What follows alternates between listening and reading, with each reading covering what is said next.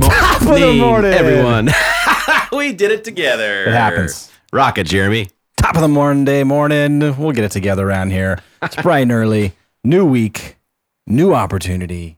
Time to dust it off. Time to go 100. We got all this crew in the house. You know who we are. Special guest. I say that very loosely when I say special. And should. Just kidding. There's so much love. We all love it. The amount of abuse I take around here, guys. You beg me and beg me and beg me to come on, and then I show up, and this is what I have to deal with. I don't understand. We love you, that's BG. funny. That's We're funny. old friends. We're old brothers. We can say these kinds of things. This is just how it's part of the game. It's what brothers do. I am you know a pretty what I mean? sensitive guy. You know, Clearly. you know, Yes, very yeah, sensitive. Yeah. Mark is too. Look at him. You guys, you two together. But this has been a fun series, man. Seriously, thank you. And all kidding aside, thank you for coming in and laying it down and always going 100 here with us on the dose. You have an open invitation to come back here anytime you want. You're always current, relevant, tapped in. So we appreciate that, my man. We've been obviously talking, diving in deep on the iBuyer situation, being the mecca, what's going on around us, knowing the numbers, being educated, how to be prepared to go call it on the offensive to achieve and obtain our own business through everything that's going on around us.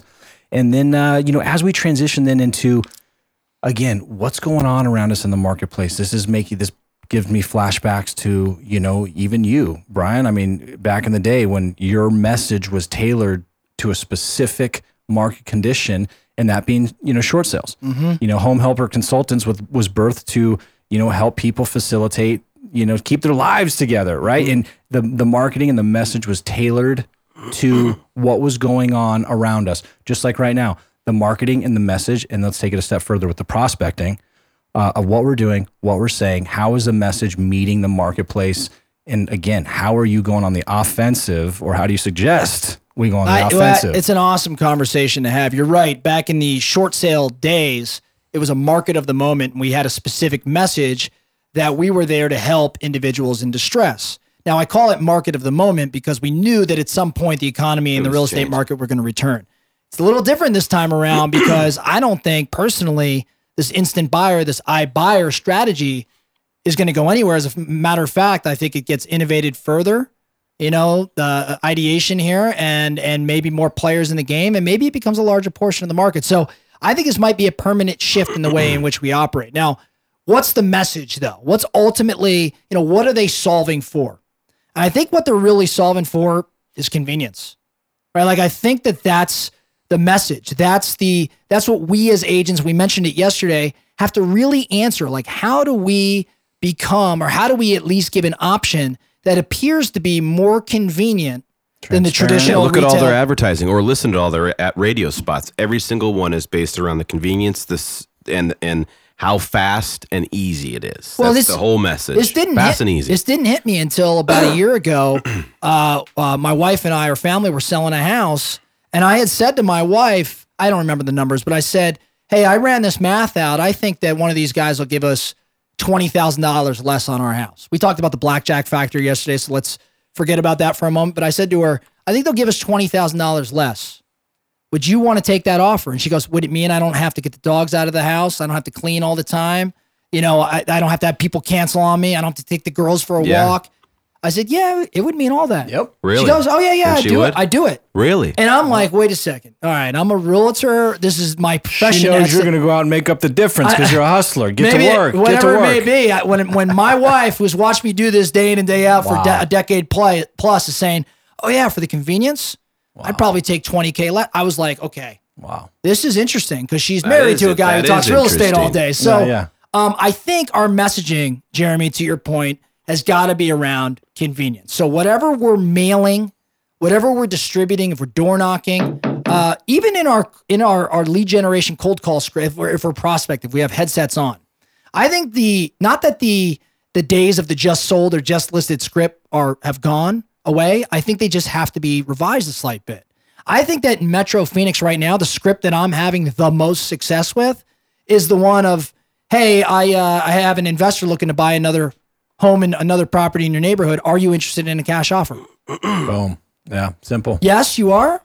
Great. We'd love to be out there Tuesday at 2:00. We'll take a look at it. And when we get out there, Now, only 1 or 2 out of 100 want a cash offer after we take them through the presentation, but it gets a foot in the door. Yep. If the answer is no, I don't, Too I'm not low. interested in a cash offer. Right. Okay, so you're not interested in a home or an offer being made on your property at close to or at retail market value. You wouldn't take that right now. The market's at its peak. We believe it's hit its pinnacle. We just don't know how long it's going to run. So you don't think this is a conversation we should be having, Mr. Seller? So, I mean, like, yes or no, it opens up Right. a great conversation. And that's without even bringing the convenience fact. The offer of would you like a cash offer addresses that one thing, convenience, right? Like, are you interested in a cash offer? So I think our scripting goes there. But I want to get back to what I think gets you through most any market change. Like if you study real estate trends, real estate markets, you study those realtors that have not only just survived, but thrived during that time. Yep. What you'll find, I think, is a real common theme.